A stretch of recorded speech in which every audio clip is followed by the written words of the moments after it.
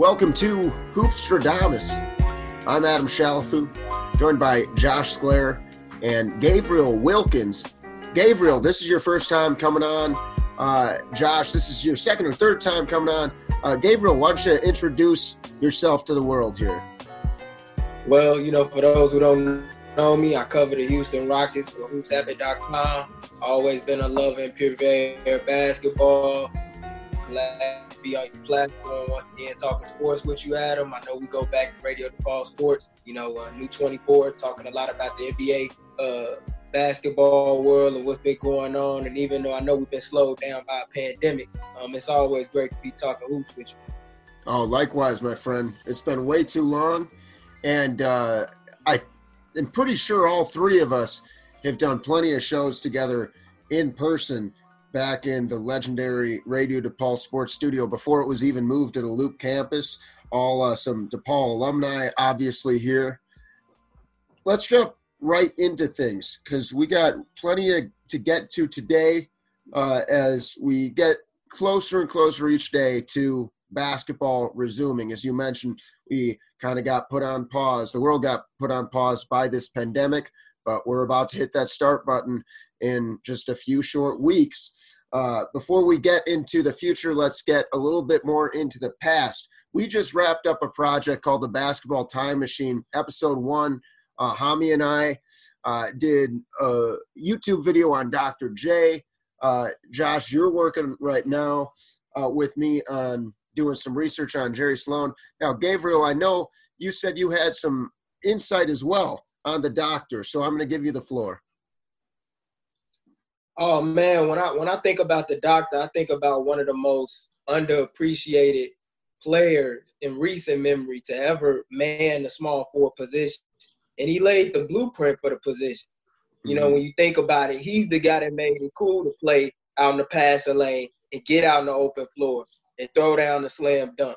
He took what Connie Hawkins did and to a whole completely different level. And if you include his ABA career with his NBA career, he's one of only 8 guys in the history of the sport to score over 30,000 points in his career.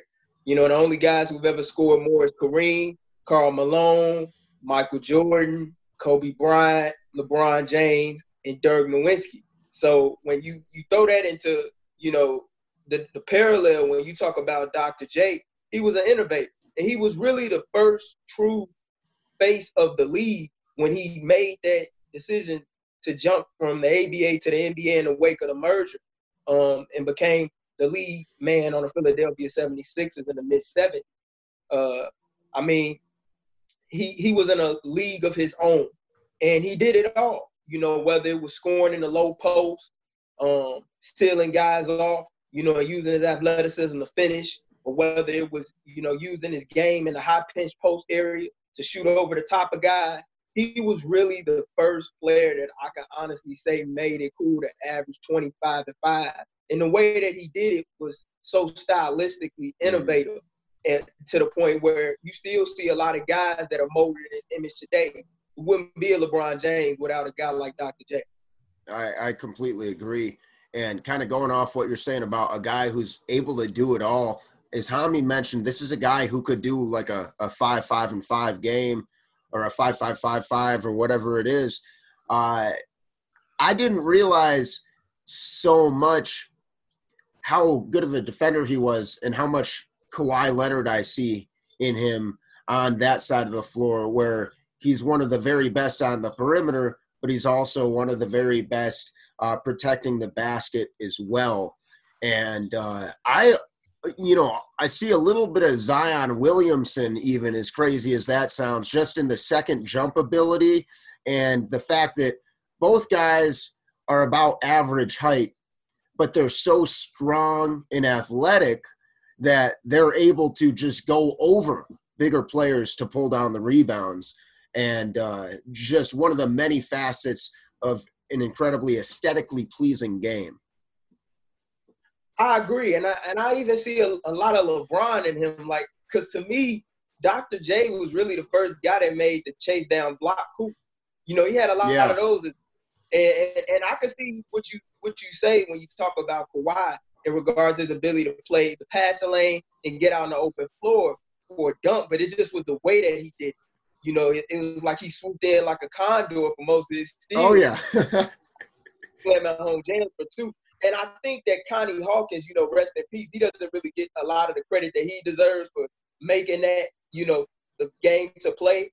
But Dr. J damn sure popularized. Yeah. Yeah, well said.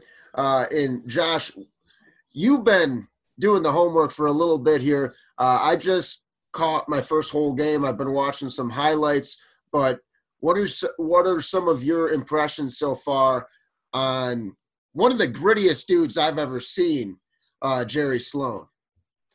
I got to say, Jerry Sloan has to be one of my more favorite players to watch now, just from the way he plays, because as all three of us from Chicago, from the Chicago area, thing about Chicago basketball is we love seeing hustlers on the floor. And this guy hustled for every single rebound. Probably the best, next to Russell Westbrook, he's the best rebounding guard that I have seen, especially for his time. Many argued, I think Jerry West said he was probably the first or second best defender in the league every year he played him. He said he was probably one of the toughest guys that he had to face in terms of guys guarding him.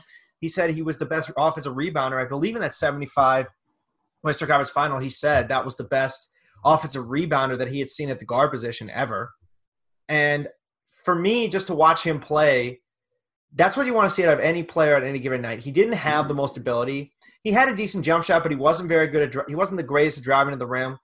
Everything he got was off of hustle. Yeah. His steals, his blocks, the amount of charges he tried to draw every game. I probably counted, I think, 6 times he tried to draw a charge in that Warriors-Bulls game. Just the incredible amount of tenacity that he had. It's unparalleled, and it'll get you far anywhere you go in the game of basketball. It'll get you a lot of places. I completely agree with what you're saying about the charges there. That's the first thing I notice is this guy just lives to sacrifice his body, you know, and the defensive IQ to realize when a guy's starting to lose control, and then the quick feet to get there and take the charge. And it made me realize one dude I didn't necessarily expect to see this comparison going in, but I see a ton of Patrick Beverley, you know. Like, he'd be one of the most hated players in the league just because everyone would be like, oh, damn it, I got Jerry Sloan guarding me right now. I can't do anything, you know. And even if it's someone who would be able to score on him and get their buckets against him, he's going to slow you down. And no matter what, he's not going to be afraid of you. He's going to be way up in your grill. We see the pictures of P. Bev, like, getting up in somebody's jersey, you know. And you see that same intensity in Jerry Sloan. And I like what you said about how that's kind of – you see some guys come from Chicago who play with that defensive intensity. And this is a dude who really grew up in a super poor area way down in southern Illinois.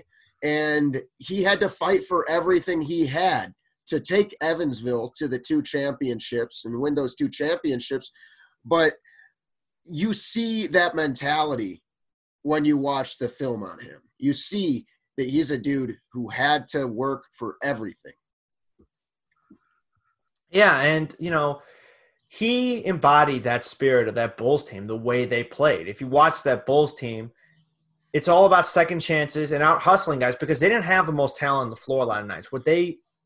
Their bread and butter was playing hard defense, holding you to between 100 and 105 points a game or under 100 points, and playing a slow, half-court paced offense. But the thing that made it great was get the turnover, get the steal, Norm Van Leer out in the fast break, dishing it to guys on the fast break and giving them those easy transition baskets. That's what made them such a great team. The thing that they struggled with was they never had a shot blocker. Tom Burwinkle was not a shot blocker, and once they got Nate Thurman, he was at the end of his career, and he actually didn't even start. He only played about 20 minutes a game that last year when they made the playoffs. And outside of that, the only player that averaged over 2 blocks for that team was Clifford Ray, and they traded him for Nate. So what they didn't have, they made up for with tough defense, and they were a big jump shot shooting team. And if shots weren't falling, it was not going to be a pretty night for them. But they made up for it with great offensive rebounding and hustle everywhere on the floor. It's a really fun team to watch. Awesome. Well, call me Doc because we're about to go back to the future here. The NBA return is imminent. It looks like it could be the 30th now instead of the 31st. That just came out a few hours ago. We were recording. It is the 11th of June, Mountain Time, where I'm recording from. It's about 1 p.m. And so I just saw the notification that they're trying to target the July 30th return. And so let's get a little bit into this, because we were in the midst of a very special basketball season. Obviously, the return isn't going to be – we're not going to get the full slate of games, but we're going to have our 8 games. We're going to establish seeding when it's all said and done, and we're going to have our teams. But let's talk about some end-of-year awards. The first one I want to start with, I think, is a very interesting one. Who are your guys' thoughts on Coach of the Year? Gabriel, we'll start with you. Man, this is something that I've been back and forth between thinking about, prior to the show. For me, I got to go with Nick Nurse. I know Eric Spoelstra's had a successful year, an incredible year in Miami, but when you look at what Nick Nurse has been able to do, in spite of having a roster that at moments in the season has been decimated by injuries and guys, in and out the lineup, he's found a way nonetheless to lead this Toronto team up to the top of the Eastern Conference standing. Mind you, he's doing it without the presence of who was his best player last year from the season ago, Kawhi Leonard. Pascal Siakam has made tremendous strides under his tutelage, including Fred VanVleet, who's a guy that's going to get paid whenever the offseason comes. Sure will. And probably earn a starting point guard role, elsewhere if he doesn't earn that role at Toronto with Kyle Lowry still manning the fort at the one spot. But when I look at what he's managed to do with that roster, in spite of having different guys out in and out the lineup on a night-to-night basis, it has to be him. What do you think, Josh? I see you're nodding yes. That was going to be my pick as well, because to lose Kawhi Leonard, one of the 5 best players in the game. Maybe the best. He could be the best. You can make an argument for that. I mean, the guys outside of LeBron and Steph Curry and those teams, he was the one who won championships. And he's the only guy to do it besides LeBron or Steph Curry and a super team. So, but the fact that they are second in the Eastern Conference, the best, giving up the fewest points per game in the league, the second lowest field goal percentage in the league, the lowest three-point percentage in the league, the fewest two-pointers in the league. I mean, it's unbelievable what they have been able to do. They also force the second most turnovers in the league as well. It's incredible to see what they've been able to do. But more importantly, this goes to the entire Raptors organization. The player development there has been astounding. You look at Norman Powell almost doubling his points per game from last year. Fred VanVleet. Yeah. Fred VanVleet, OJ Anunoby. Now, I mean, it's just Pascal Siakam, another great example. Just the ability for them to be able to take these guys and now transform Siakam into the premier players in the league. It's just astounding, and it just goes to – and it's just incredible to see really what they've been able to do. And I'm excited to see just how far Pascal can go, because he's only 25 years old, and right now he's just reaching what he can do in terms of his potential. Yeah. So it's going to be very interesting to see. He's already averaging 23, 7, and 4, and I don't think he's close to finishing where he is ceiling-wise. Yeah, I think that he really stepped up into that best player on the team role after Kawhi left. And I think that credit has to go to him, of course, with the hard work he's put in the versatility he shows every single night. But, yeah, I agree with you guys. I think Nick Nurse is my pick, too. I do think there's some other people who should be in the conversation. One dude, Billy Donovan. I mean, no one expected the Thunder to be as good as they were. They got a haul back in that trade. They have a decently deep roster, but to be 40-24 at this point is super impressive.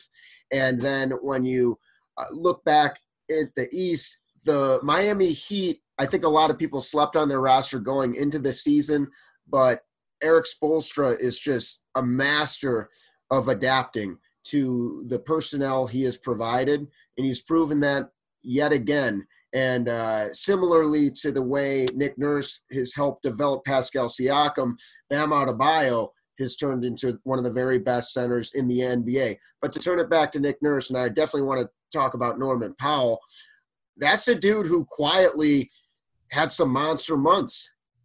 And he was unhealthy for a while this year, but geez, they lost Danny Green too. And Norman Powell, I'd say an upgrade. Maybe he's not the defender that Danny Green was, but Norman Powell has been having his best year as a pro.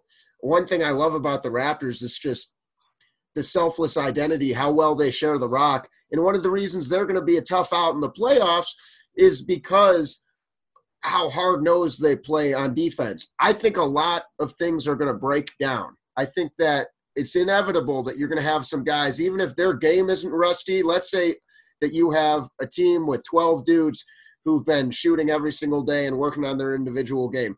If they haven't had the chance to play 5 versus 5 with their teammates, then the chemistry inevitably is going to diminish a little bit.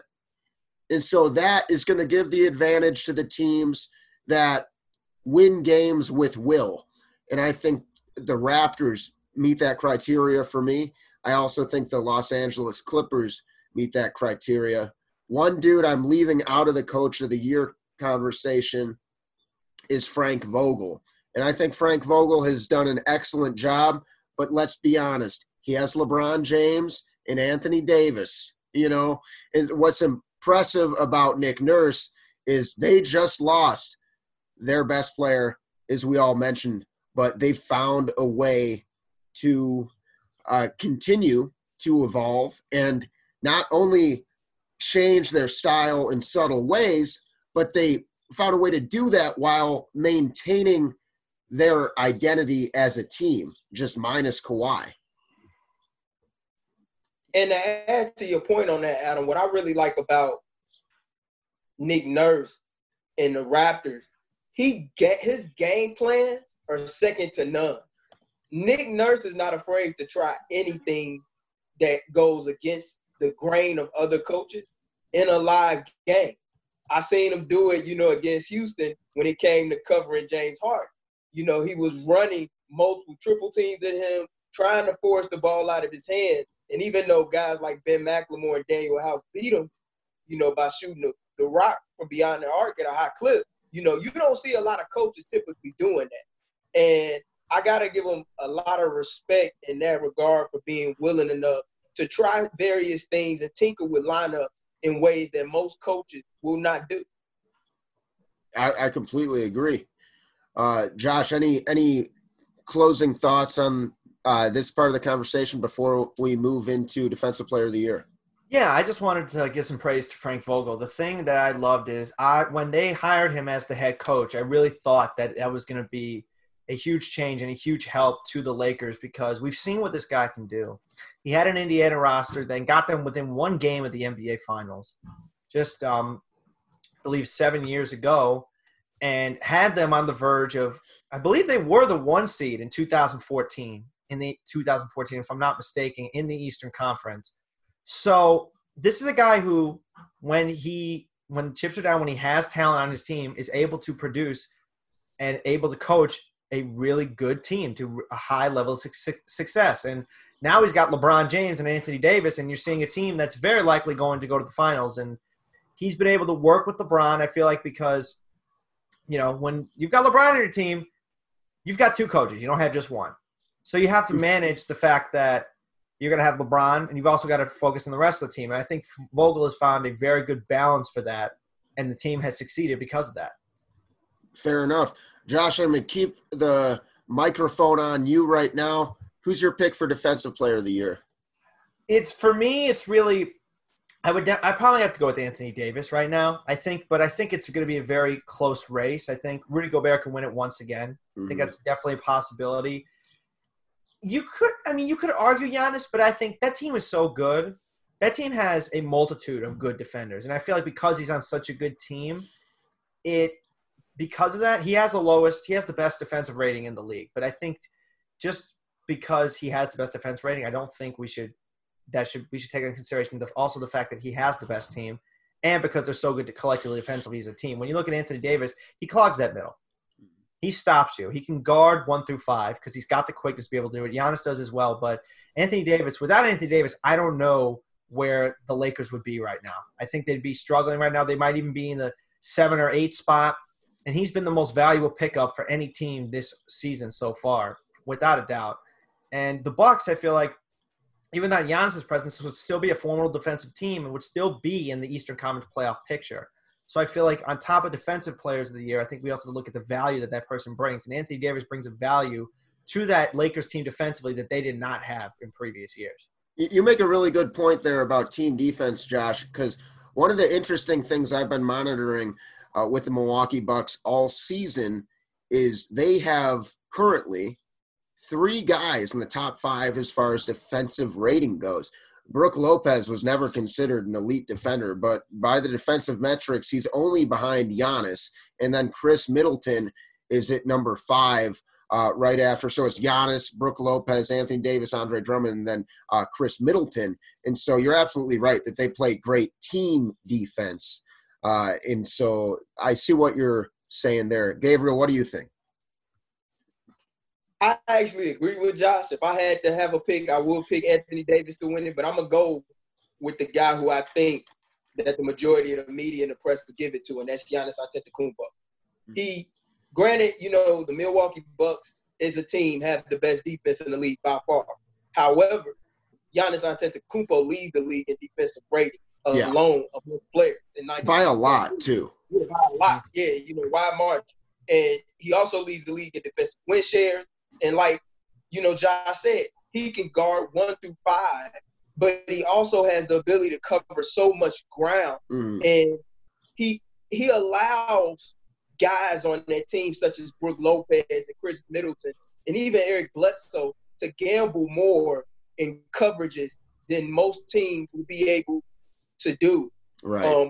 With his size and his activity on the defensive end. So I would have to go with Giannis, and he's made more willing commitments and a much more concerted effort to improving on the defensive end of the floor. I think he'll join Hakeem when it's all said and done as the only player to ever win MVP and Defensive Player of the Year in the same season.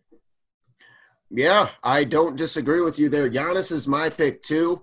I mean, he just flies in like a pterodactyl. You think you're going to get a bucket, and then all of a sudden he's flying in and sending that into the stands. Both Anthony Davis and Giannis have something in common, which is the ability to pretty much guard 1 through 5. I feel like Giannis is just a smidge quicker, but they both they're super long, and those are pretty much the 2 best defensive teams in the league too. And one of the reasons I had them picked going into this season to meet in the NBA Finals is because of the way those teams were built. They're teams with shooting all over the floor. Only a few guys you don't necessarily want taking a ton of threes on either team.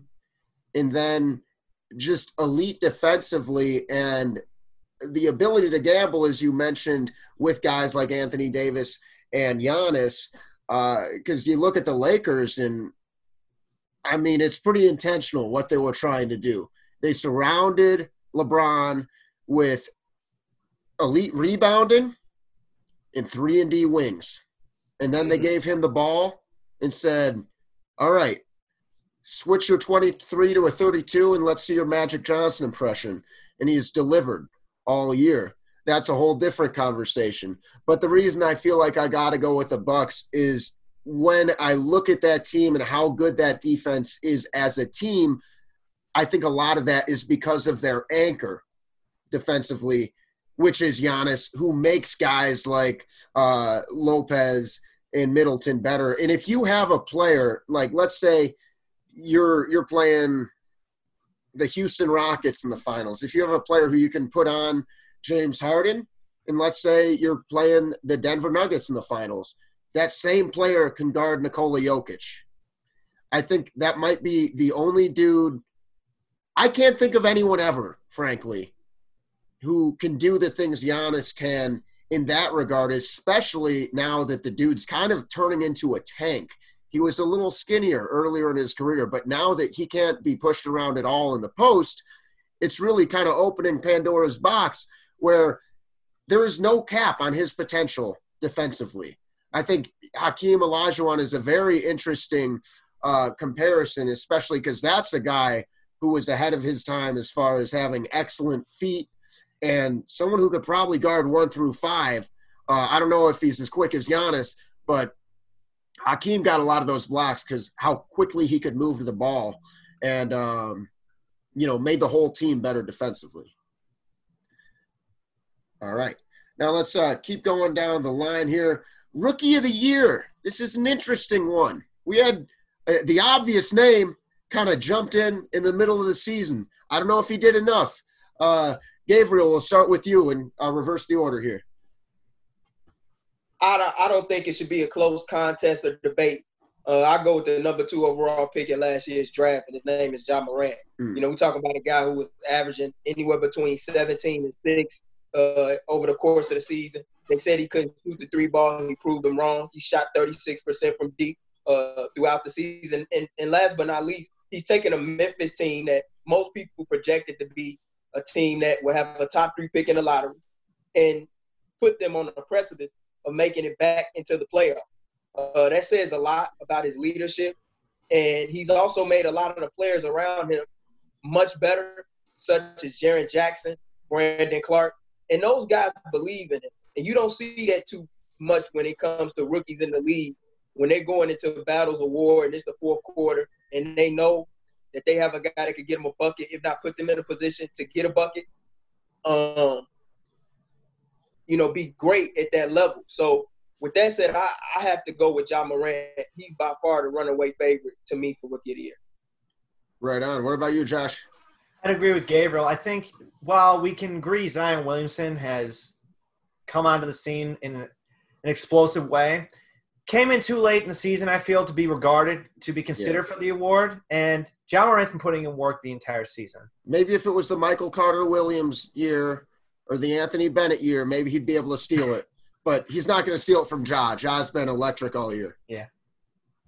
I would definitely agree with that. And he's brought an energy back to that Memphis team. And the thing is with that Memphis team, that's a team that is – keep an eye on them. We talked about them in a previous episode, Adam, and that's a team that has a lot of potential, a lot of young talent. The oldest guy, I think, they have a few guys in the rotation, but I think they've only got one guy in their rotation right now that is 30 years old or older, and that would be Gorgie Jang, and he's only played 12 games this season. That's a young team that has some cap space.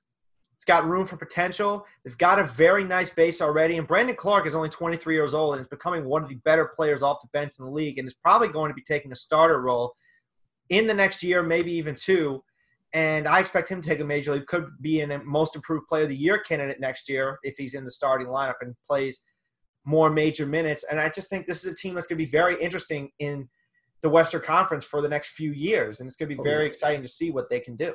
I love Jaren Jackson. And you can tell when you watch Jaren Jackson's game that his father was a guard, because this is a guy, when you look at the direction that basketball is headed, you want players like Jaren Jackson who can do everything, especially the versatile big men. But to go back to Ja, I feel like this is totally his award. I think it would be an atrocity. No disrespect to Zion Williamson, but as you said, he came in too late. Ja's been playing all year. He is one of the most spectacular players to watch in the air, much like Zion Williamson, where Zion is a lot of power, Ja is a lot of finesse. The way he can contort his body. I see a little bit of D. Rose. I see a little bit of Michael Jordan. I can't believe I'm saying that. But, yeah, he is somebody who can slash, and then when the defense collapses, I'm not saying – Josh is making eyebrows at me. I'm not saying he is Michael Jordan, but – You know – Come on. When the defense collapses and he has to do something creative, when he has to improvise in the air, he's one of the guys who can do that at such an elite level, a la Julius Erving or Dwayne Wade. And geez, he took that Memphis team to new heights immediately. And so super impressive there. we're running out of time here a little bit, but we're going to do a quick little run through. We're going to save some teams for the next few weeks. We got some time to kill, but we're going to play a little game called Pretender or Contender. We're going to go around the virtual room here. Shout out to Zoom for extending our meeting so we can fit this one in. Just got the notification here. But let's go and start with, let's have some fun with it. Gabriel, the Houston Rockets, contender or pretender? I'm going to go with contender. Anytime you got guys like Russell Westbrook and James Harden, guys that have led the league in scoring and assists, in various seasons, teaming up in a backcourt to form a new world order pairing, you have a chance. And I think this break benefits them more than any other team in the league because they had a lot of guys that were banged up in that small ball rotation, such as P.J. Tucker, Eric Gordon, to name a few. You give those guys some time to get right, their body right. 3 months is more than enough time. I think they're going to be a team that's a tough out for guys if they don't come ready, prepared to run up and down over the course of 48-minute ball game. What do you think, Josh? I'd agree. I think they are a contender because, like Gabriel was talking about, they did have a lot of injuries. And also, this is a team with two of the best scorers in the game. And Russell Westbrook has, I feel, been able to – and the amazing thing is, James Harden hasn't been the best player on this team the last 3 months. It's been Russell Westbrook, in my opinion.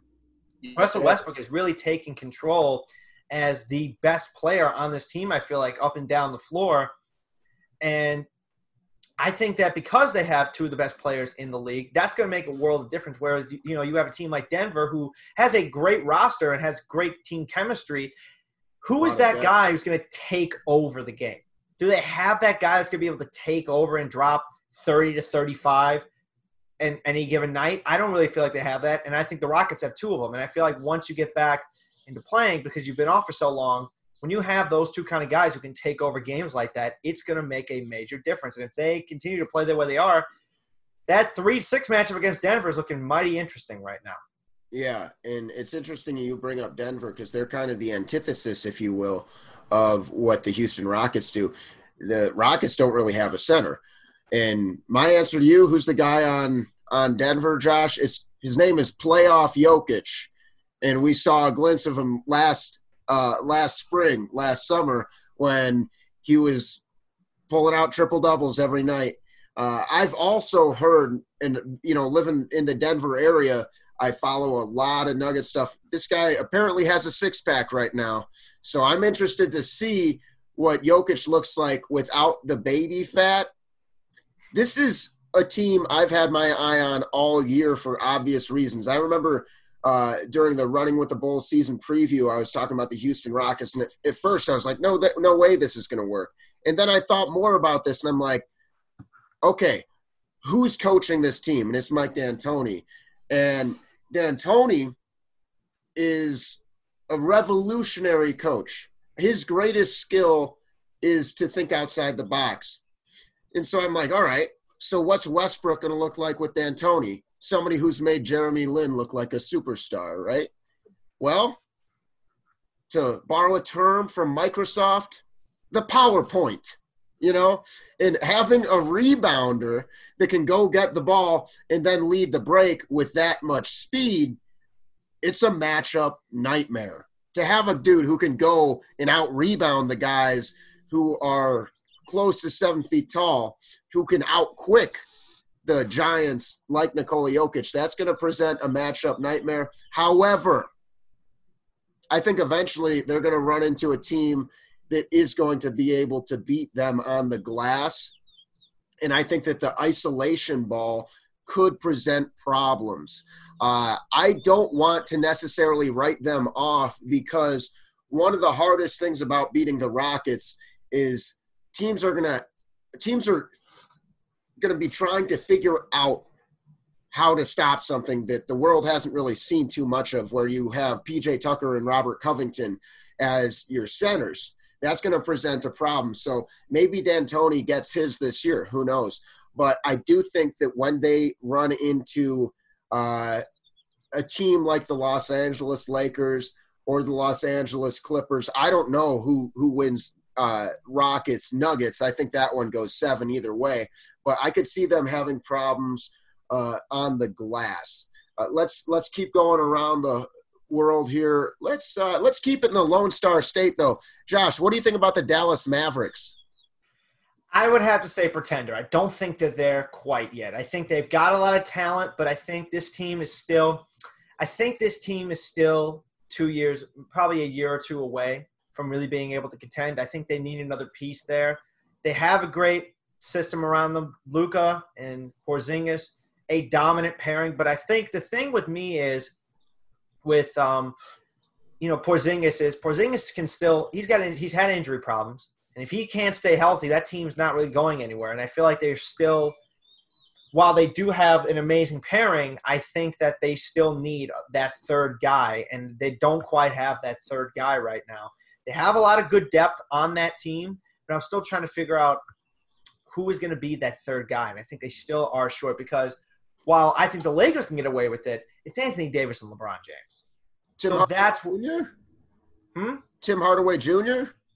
Tim could get into that role. He has really solidified himself as that third option, but he's not a good enough defender where it's going to make a serious impact. And I think Luka, while Luka's shown promise as a defender, he's still not quite the premier defender that you're going to need. And I still feel like this team needs a few more pieces for them to really become a serious contender. So I say they're a pretender for this. Maybe just a few more years.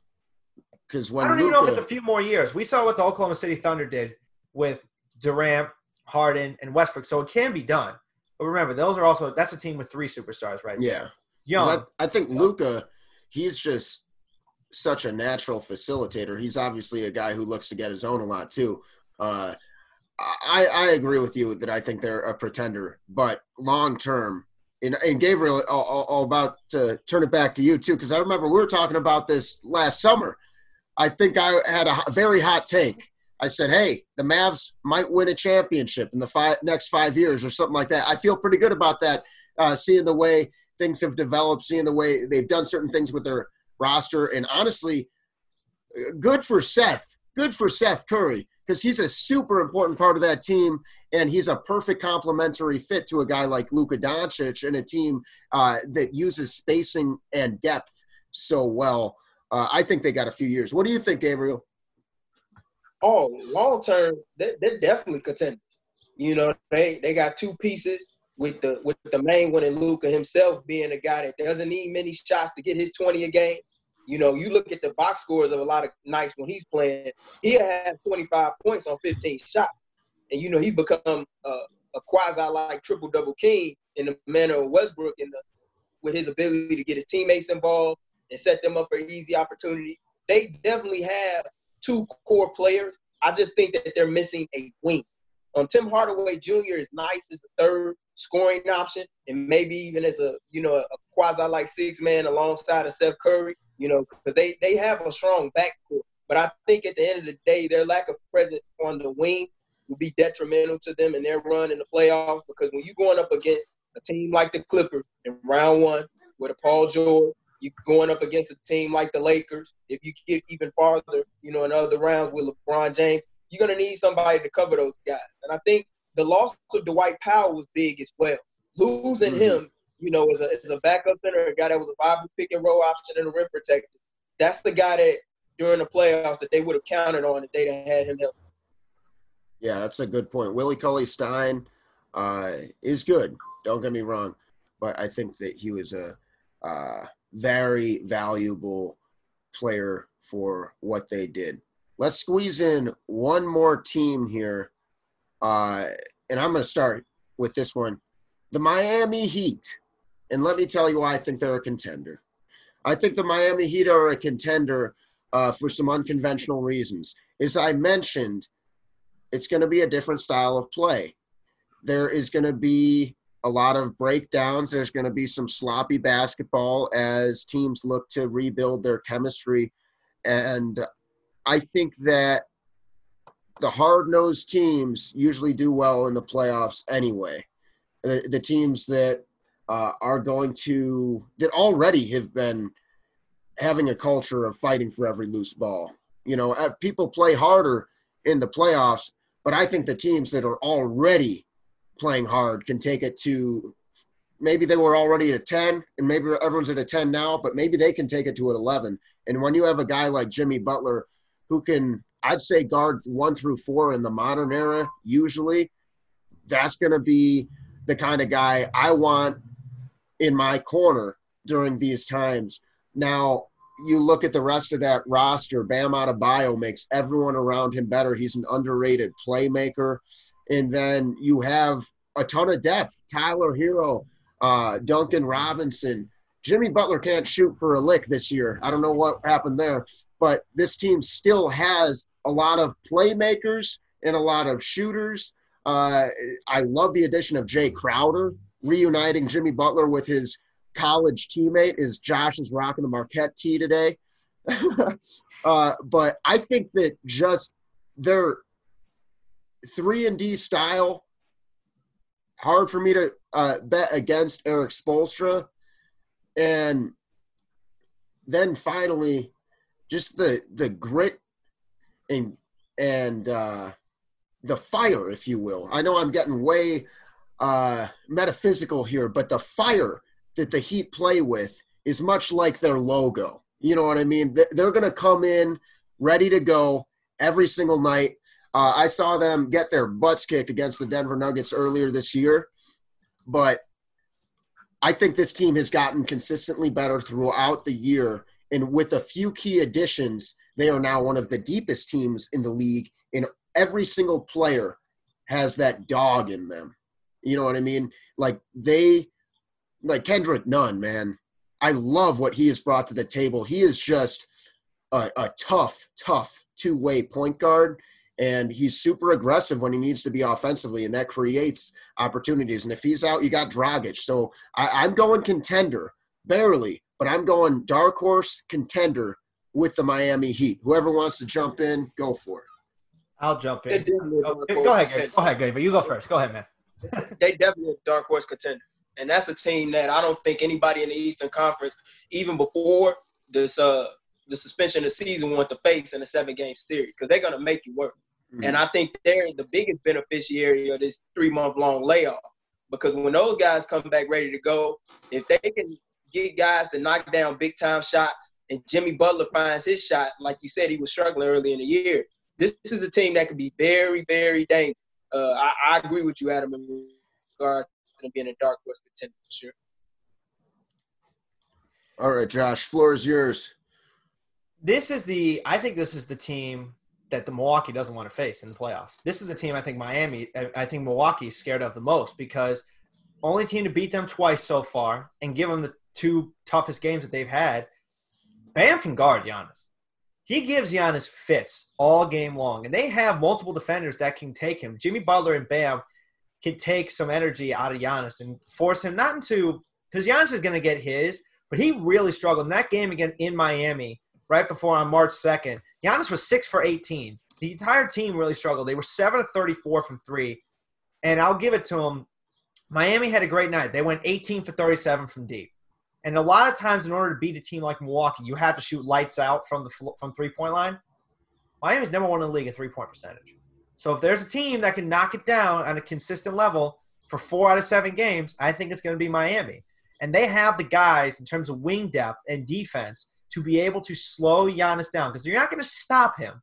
You couldn't stop Michael Jordan, but you can put Jimmy Butler on him or something, right? And then you can have slow Bam him down to a point where if you can slow him down, knock him on the ground a little bit, get him tired, lower his energy levels, you're going to be able to get him on a few drives to the basket, a few more threes. He's going to be out of position here and there. And because they can spread the floor, that creates a lot of problems. And because of Bam's presence down low, I think this is the team that's going to give Milwaukee the biggest problems in the playoffs, because I think they're going to beat the Raptors in 6 games because they don't have Kawhi. Oof, I love that take. That's spicy, but I like that take. I think that they can't beat them without Kawhi. They're not going to beat the Bucks without Kawhi. They're not. What do you think of that, Gabriel? I don't think they beat the Bucks, but they definitely challenged the Bucks. And I know for a fact, watching the regular season meetings, because I definitely caught that first regular season meeting against the Bucks in Milwaukee. Giannis struggles inside with Bam.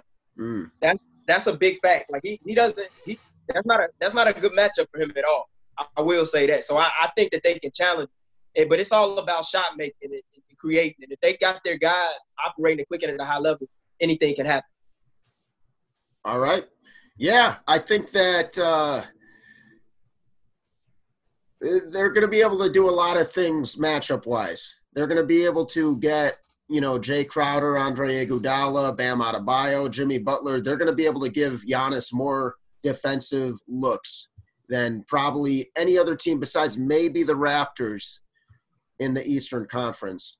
And so I'm pleasantly surprised that you guys are with me on the contender train here because I think that they are certainly interesting team. The team I'm actually most interested right now. And, I'm a Bulls fan. I don't hide that. I got a giant Michael Jordan right behind me, But I like when it comes down to the playoffs, especially these last few seasons, I've kind of had to pick teams that I'm like, all right, who do I want to pull for this year? And this year is going to be the Miami Heat. If you take a player I've seen in high school, Josh, as you know, you went down to Peoria with me one year, and yes, if there's a dude, like I have the same thing with Jalen Brunson. If there's a dude I've seen in high school, I'm going to root for him in the pros, even if it's fat Eddie Curry or Jahlil Okafor, But anyway, any closing thoughts as we wrap this one up? Anything we have or have not touched on, please don't go on a tangent. I think we covered it all, man. I think we did. I think we had a good show today. I think we covered all the bases. We had a blast. Gabriel, thanks for joining us. We'll definitely be looking to get you more open looks and just keep knocking them down. This has been Hoopstradamus. We are only available on Spotify right now. That's where you can find us. If you're looking for the Basketball Time Machine video, you can find that on FooTube, F-O-U-X Tube on YouTube, FooTube. And it's up there. You can catch some awesome Dr. J highlights and see me and Hami talk about the doctor for about half an hour. Thank you for listening, and we'll see you guys next time. Artwork for the Hoopstradamus Basketball Podcast was provided by Evan Butris. Check out more of Evan's graphic design work at www.evanb.work or on Instagram at The Wax Cowboy. That handle, once again, The Wax Cowboy.